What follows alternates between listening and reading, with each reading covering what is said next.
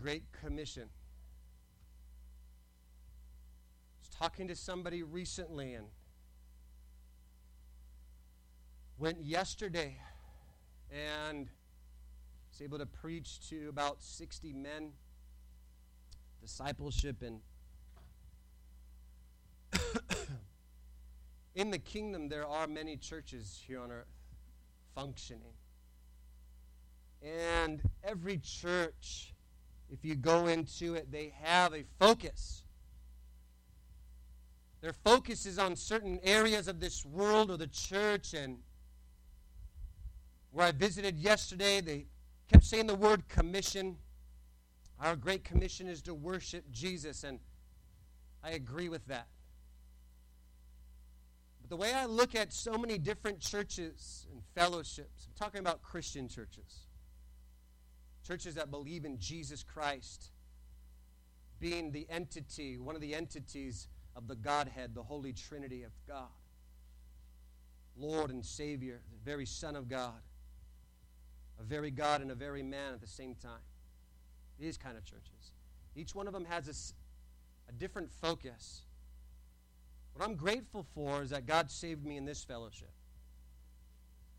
Because the focus of this fellowship has always been evangelism and the discipling of men, launching of churches, and the spreading of the kingdom throughout the world. The Great Commission to us is the very bookend statements that Jesus Christ made in his ministry. To go into all the world. He said it in the beginning of his ministry. He said it at the end. To go into all the world, to make disciples of every nation, to baptize them in the name of the Father, the Son, and Holy Spirit. But to go. That is the sole focus. It's the core of our fellowship. I'm so very grateful for God. In our pool last week, I'm sitting there and I'm mocking all of whoever was in the pool playing Marco Polo. You guys were hilarious. And then I learned this fish out of water. I learned what that was. And I thought it was cheating is what it was, and jumping out of the pool. But then these fish, and so Marco Polo, his life was interesting. In the 13th century, Niccolo Polo, this is the father of Marco Polo, was visiting the court of the grandson of Genghis Khan called Kublai Khan. Kublai Khan was the emperor of China, and he had never met Europeans before. He was delighted to meet this visitor from Venice, Italy, and he was strongly impressed by the religious faith of this man. Therefore, he sent a letter back to Europe urging that some educated men in Europe be sent to instruct Kublai Khan's people in the teachings of Christianity. But because of political upheaval and civil fighting within Europe that was taking place, there was a long delay in anybody going to visit this area of China. Because of this failure of the Christian church of that day, Kublai Khan turned instead to Buddhism, and that today is still the predominant religion in the area. Because Christians failed to look beyond their own issues and go into all of the world. This is the Great Commission for us. Let's read together this morning, Acts chapter 1, verse 8, entitled this sermon, The Great Commission. Verse 8 says these words, "But ye shall receive power. After that, the Holy Ghost will come upon you, and you shall be witnesses unto me, both in Jerusalem and in all Judea and in Samaria and unto the uttermost parts of the earth." These words, although written in Acts, echoed by Peter, are written in red. These are the words from Jesus Christ. Words from our Lord. Words from our Savior. A man that came to earth and accomplished his part of the mission. A man that came and on a cross said, "It is finished." And with these words, Jesus gives his marching orders to the Christian church to go. This is the Great Commission, and you will be witnesses unto me. This is the business of the church. This is the business of every Christian, of every church member. It is to be a witness to Jesus Christ. This is, in my opinion, and what I have been taught by the Christians that have gone before me, the very sole duty and aim of every believer in Jesus Christ. To fail, to evangelize, to fail, to witness can come at the cost of thousands, if not millions, of souls like China. To fail to witness is to fail to bear fruit. To fail to bear fruit shows separation from Jesus Christ. Even as a branch is separate from the vine, it dies. It has failed to reproduce. A separated branch will wither and ultimately die. You and I are to witness through what we say. The words that come out of our mouths. Witness to Jesus Christ. A witness this morning must have firsthand knowledge of Jesus Christ. Can you say amen? Has to have firsthand knowledge of who Jesus is, what he's done. Son of God, Son of Man, died, rose from the dead.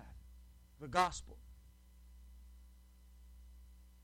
You know, a brother or sister in church, a believer, a Christian, can repeat what they've heard and use some understanding to speak about some things.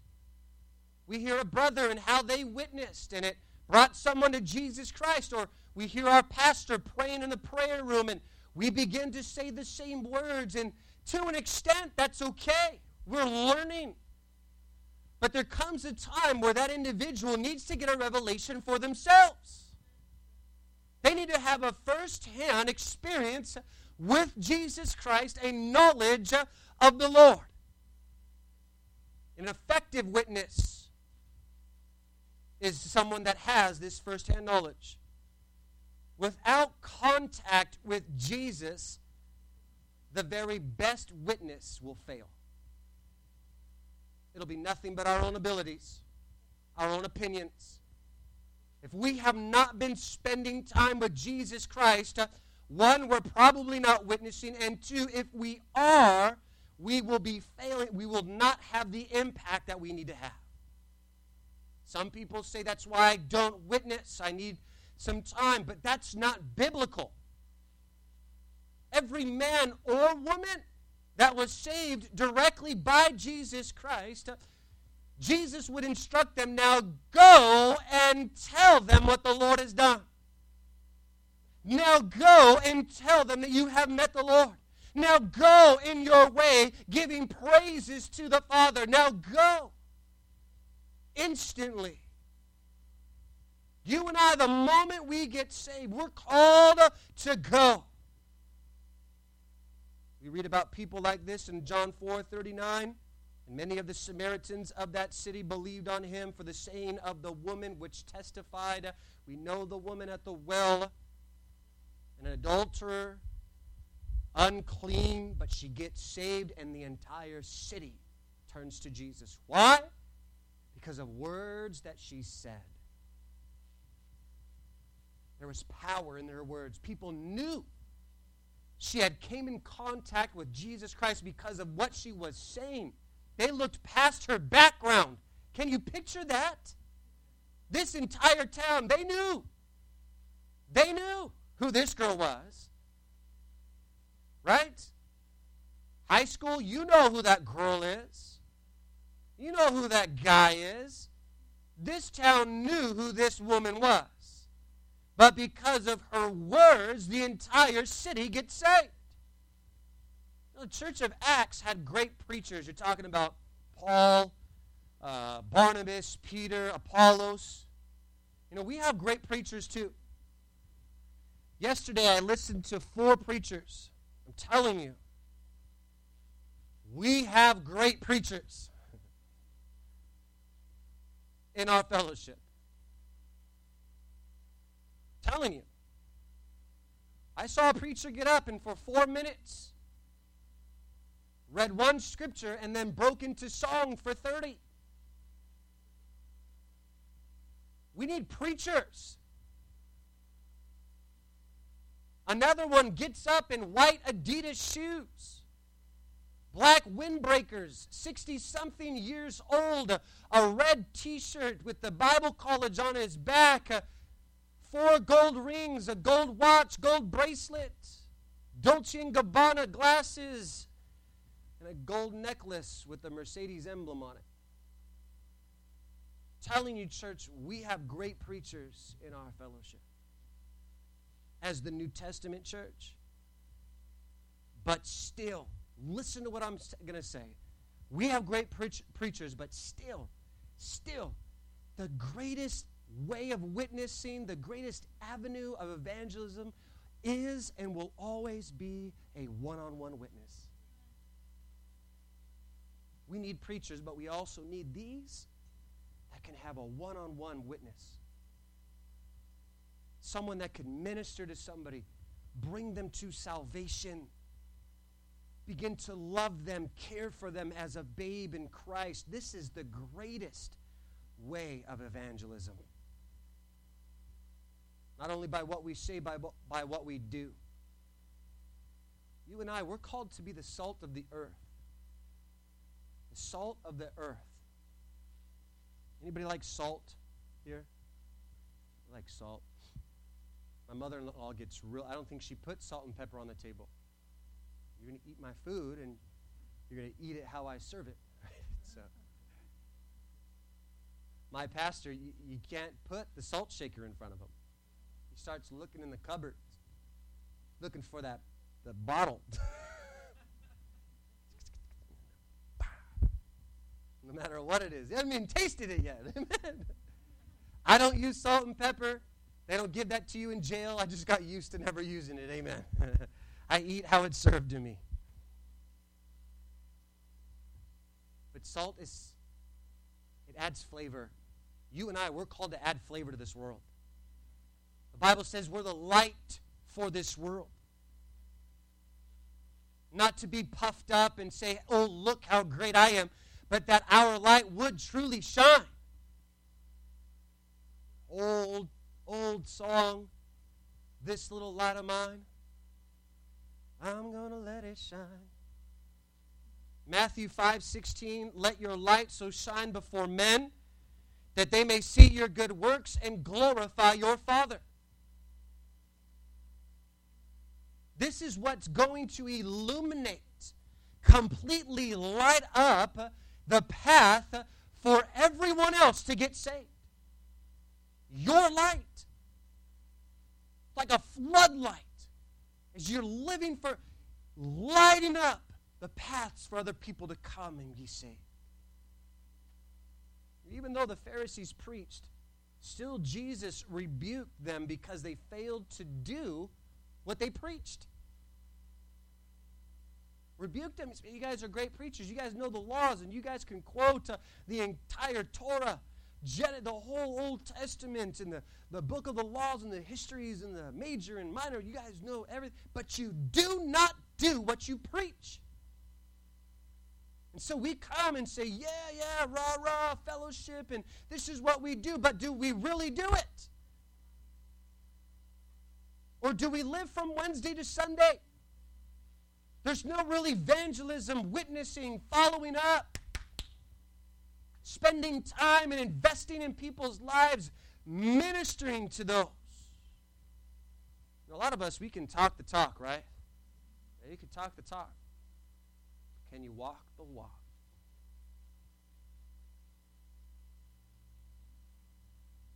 Most people can talk it because they know the gospel. They can read the scriptures and show people what the gospel is.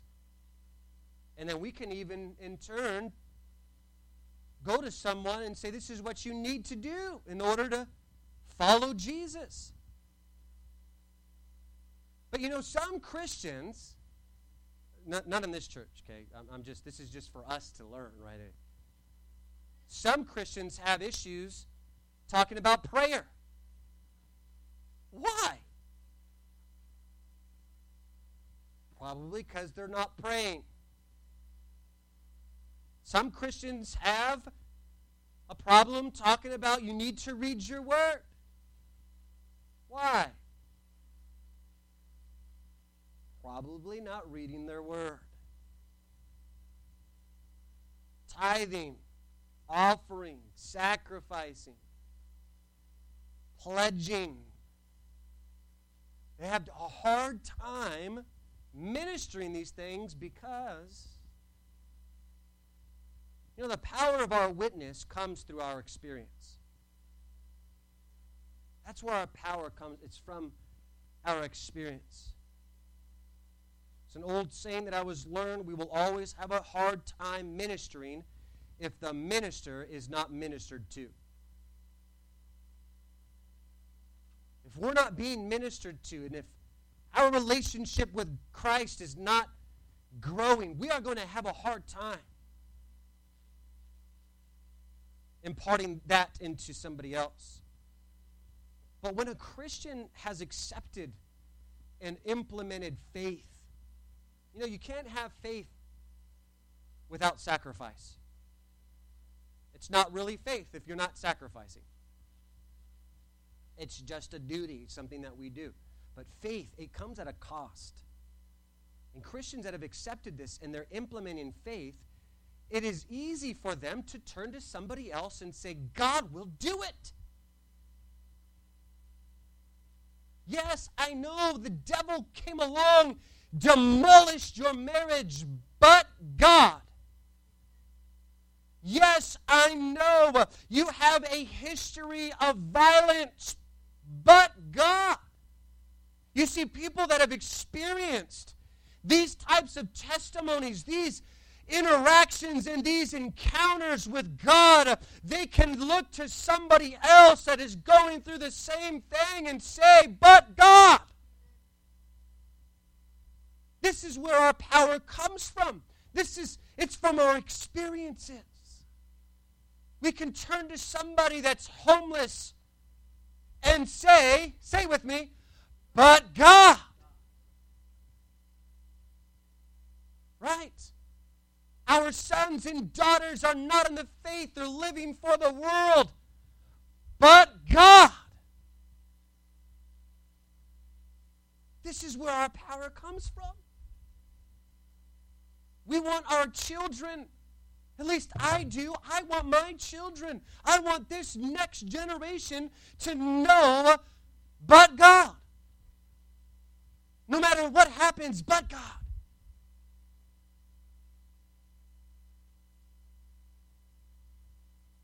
What we say, what we do, and who we are.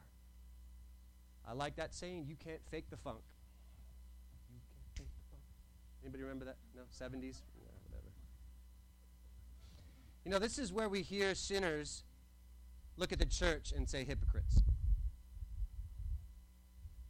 It's one of the reasons why we hear that. Because people can tell a genuine Christian, even if they're a stone-cold sinner, somehow they can tell a genuine Christian.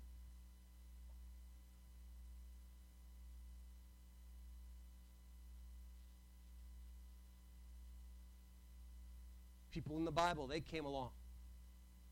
Here's Peter and John, other believers, and they're looking at these men. They're listening to them speak. They're watching what they're doing. They're seeing who they are. And the Bible says in Acts 4:13, when they saw the boldness of Peter and John, what did they see? They perceived that they were unlearned, right? Most of us are unlearned, right? I did not go to seminary school. I had somebody come up to me yesterday, ask me what college I went to. Sorry, not this guy. These men looked at the boldness of Peter and John. They realized that they were unlearned. The Bible says, and they were ignorant. But then they marveled at them. They marveled at Peter and John, and they realized that they had been with Jesus. Because there's an imparting. There's something that gets on you, right?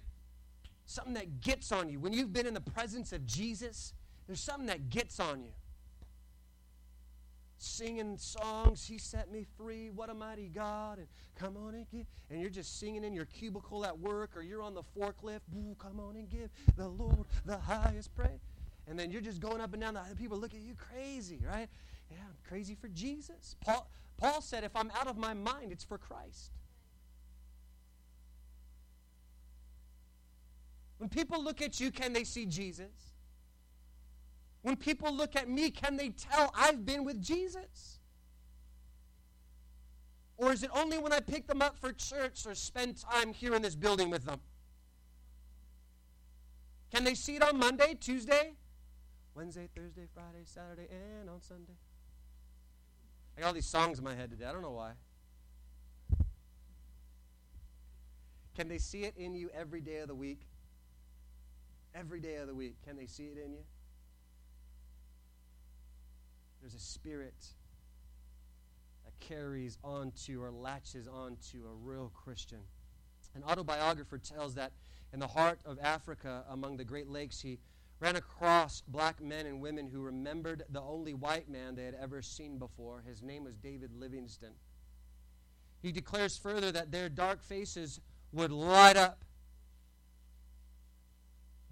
Jeez. That their dark faces would light up as they spoke of the kind doctor who passed their way years before.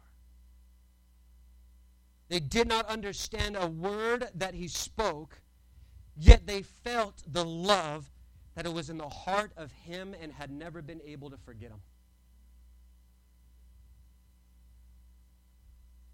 It doesn't matter how well versed and linguistically blessed you are.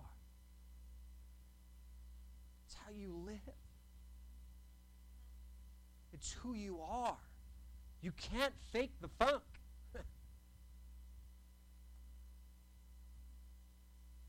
When our trials are coming and our faith is being tested, it's what we do. It's who we are. What comes out. What we say, what we do, who we are. Take a look at how the Great Commission is important to where we are today. What are we to do? Christ says in Jerusalem and Judea.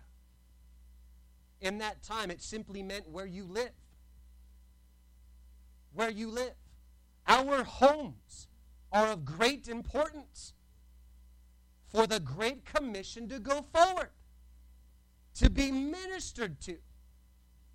If that means I'm a husband, I'm being the best husband possible, and my wife is being taken care of.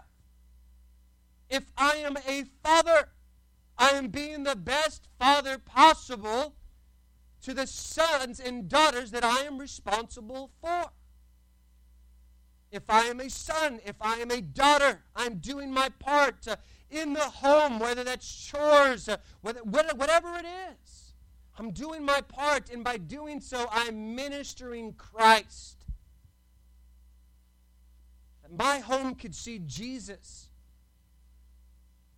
There's not a city in this country, there's not a county, state, or time zone or country in this world that will survive if the homes aren't united.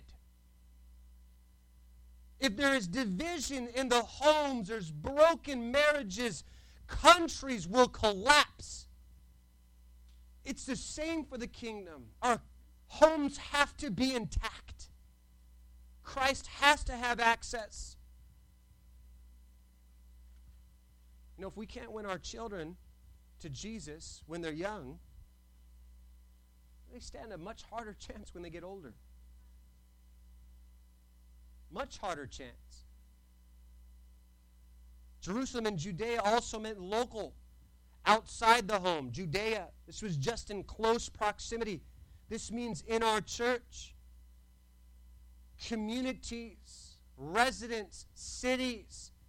Maybe when you go to the store, you're not such in a hurry, but you stop and talk to people. A lot of you, you've seen me at restaurants, you've seen me at stores, and I'm joking with people, prodding with people. I'm not always preaching Jesus, but showing love, caring for people, taking time to honor the waitresses. You know how hard their jobs are? Honor them. They could be in their 7th hour of their 8th hour shift, having a heck of a time, tired, dragged out, and your little joke and corny little smile and love could brighten the rest of their day. The Bible says when you do this to a stranger, you could be entertaining angels. But no, we're such in a hurry. Such in a hurry. It's not Wednesday, I'm not ministering. When was the last time you had a fellowship at your house? When was the last time I had a fellowship in my house?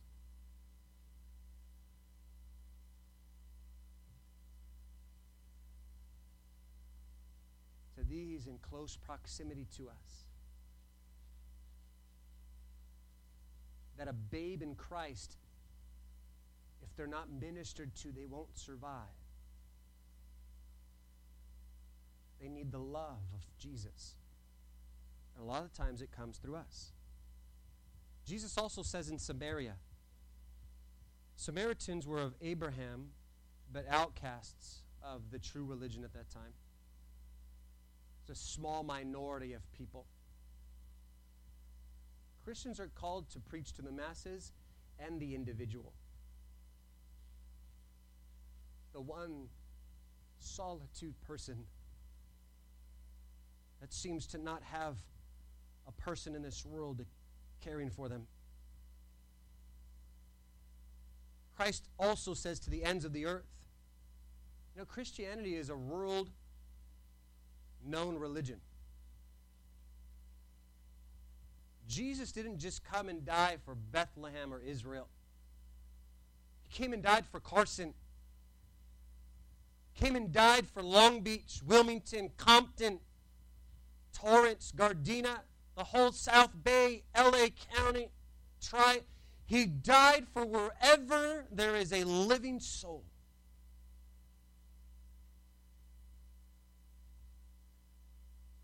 You know, if I didn't believe that Jesus cared for all men, I wouldn't believe he cared for any man. John 3:16, for God so loved the world that he gave his only begotten Son. The world. For Jesus to only die for a certain region or race is very ignorant. It would violate the very definition of Christ. You know, it's sad when a certain Christian or Christ-like individual will only reach to their own. They don't look like me. They don't talk like me.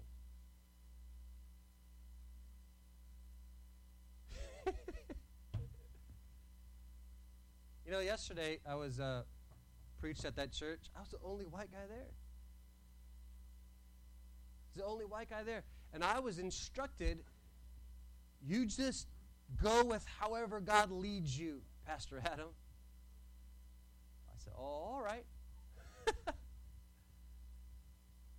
I was one white guy in an entire church of black people. I had a great time. There was a commonality. Their people loved Jesus. And nobody saw the color of skin. Granted, one young boy, about 22 years old, walks up to me and said, "Man, Pastor, it took guts rapping in front of a bunch of brothers." Brother on the drums had this jazz beat going on. I said, yeah, I can. Got up there and I rapped. A great time in Christ. Jesus doesn't know any lines. There is no boundaries of economic statuses, this side of the track to that side of the track, or that skin color or that skin color.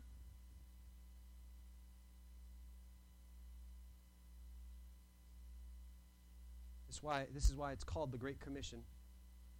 It's because of purpose and power.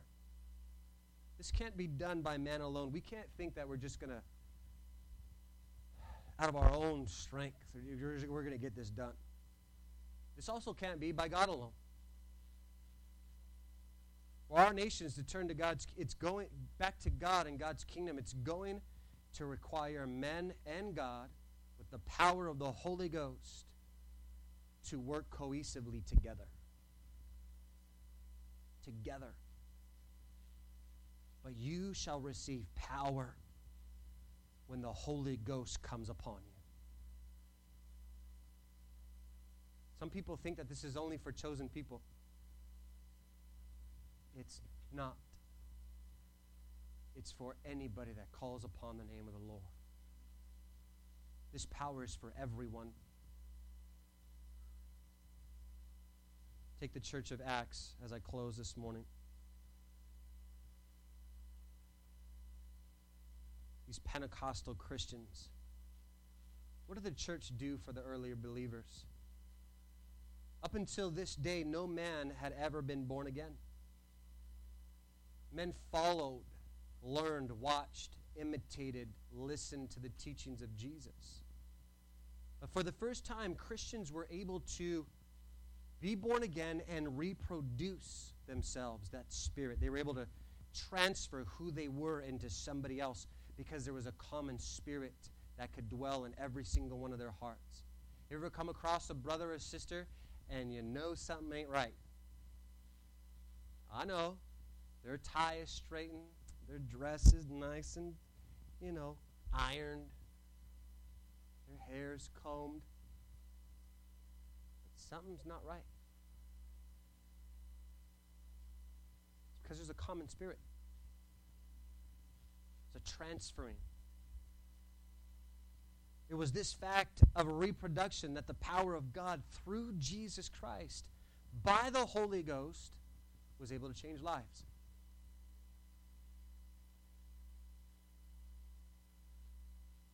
And so a question that I ask myself is, why do some people lack this power?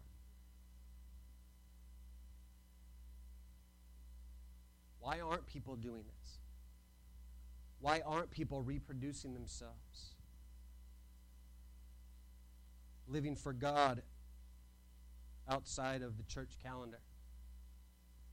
Wednesdays and Sundays.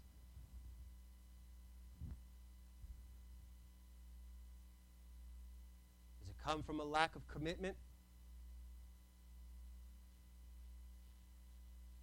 Depends on how you look at it. We could all be committed to church. But what about the commitment to this commission? What about the commitment to Jesus Christ? We're not living for the church. We're living for Jesus. And we're living for those around us. That's why we're here. Can't expect Pentecostal power, which was meant to bring salvation to the world, to have any impact if the vessels aren't serious in their witness. Acts 5:32, and we are his witnesses of these things, and so also is the Holy Spirit, whom God has given to those who obey him. When a man, when a woman gives themselves committed to be a witness, God imparts the Holy Spirit, Holy Ghost, Pentecostal power to get it done. When that happens. You know, there's no other purpose, really, in life that's worth discussing. There's not. There really isn't. I thank God for a job. I thank God for healthy kids. I thank God that they get good grades and they could do things. And I thank God that I can count to 10, right? And I got a little bit of ability, right? But really, when we're fellowship, when we're talking, the only purpose really worth talking about is the Great Commission. The saving of souls, that we as branches can have power to bear fruit. And fruit we must bear. John 15:5, I am the vine, you are the branches. The one who abides in me while I abide in him produces much fruit, because apart from me you can do nothing. I close with this. I read a story of a missionary in China. It's a book I picked up in Prescott, The Road to China. It's a really good book. And this man was said to be more familiar, this missionary going into China, it said this man was said to be more familiar with things Chinese than any other man at that time. And because of this, a great oil company sought to obtain his services. So they sent a representative to offer this missionary a salary of $10,000 a year. This was in the 1970s, 1972 to be specific, $10,000. When the missionary refused, the representative went up to $20,000. Missionary still refused. Now this oil company says, okay, we need your ability. We will pay you $30,000. 1972. Missionary still refused. You know what the oil company did? And what's it going to take is what they said. Name your salary.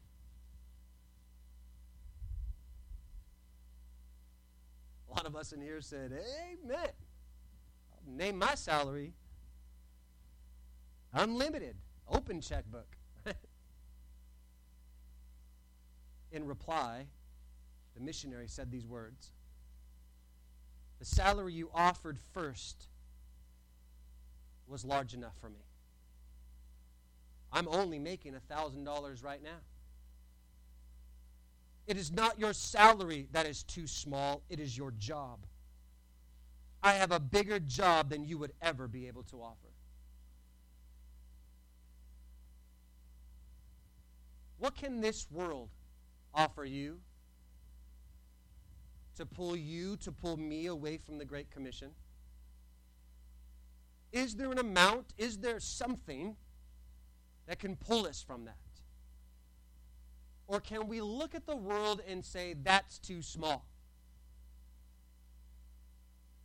Because in the same sight, we're looking at souls saying, that requires the sacrifice.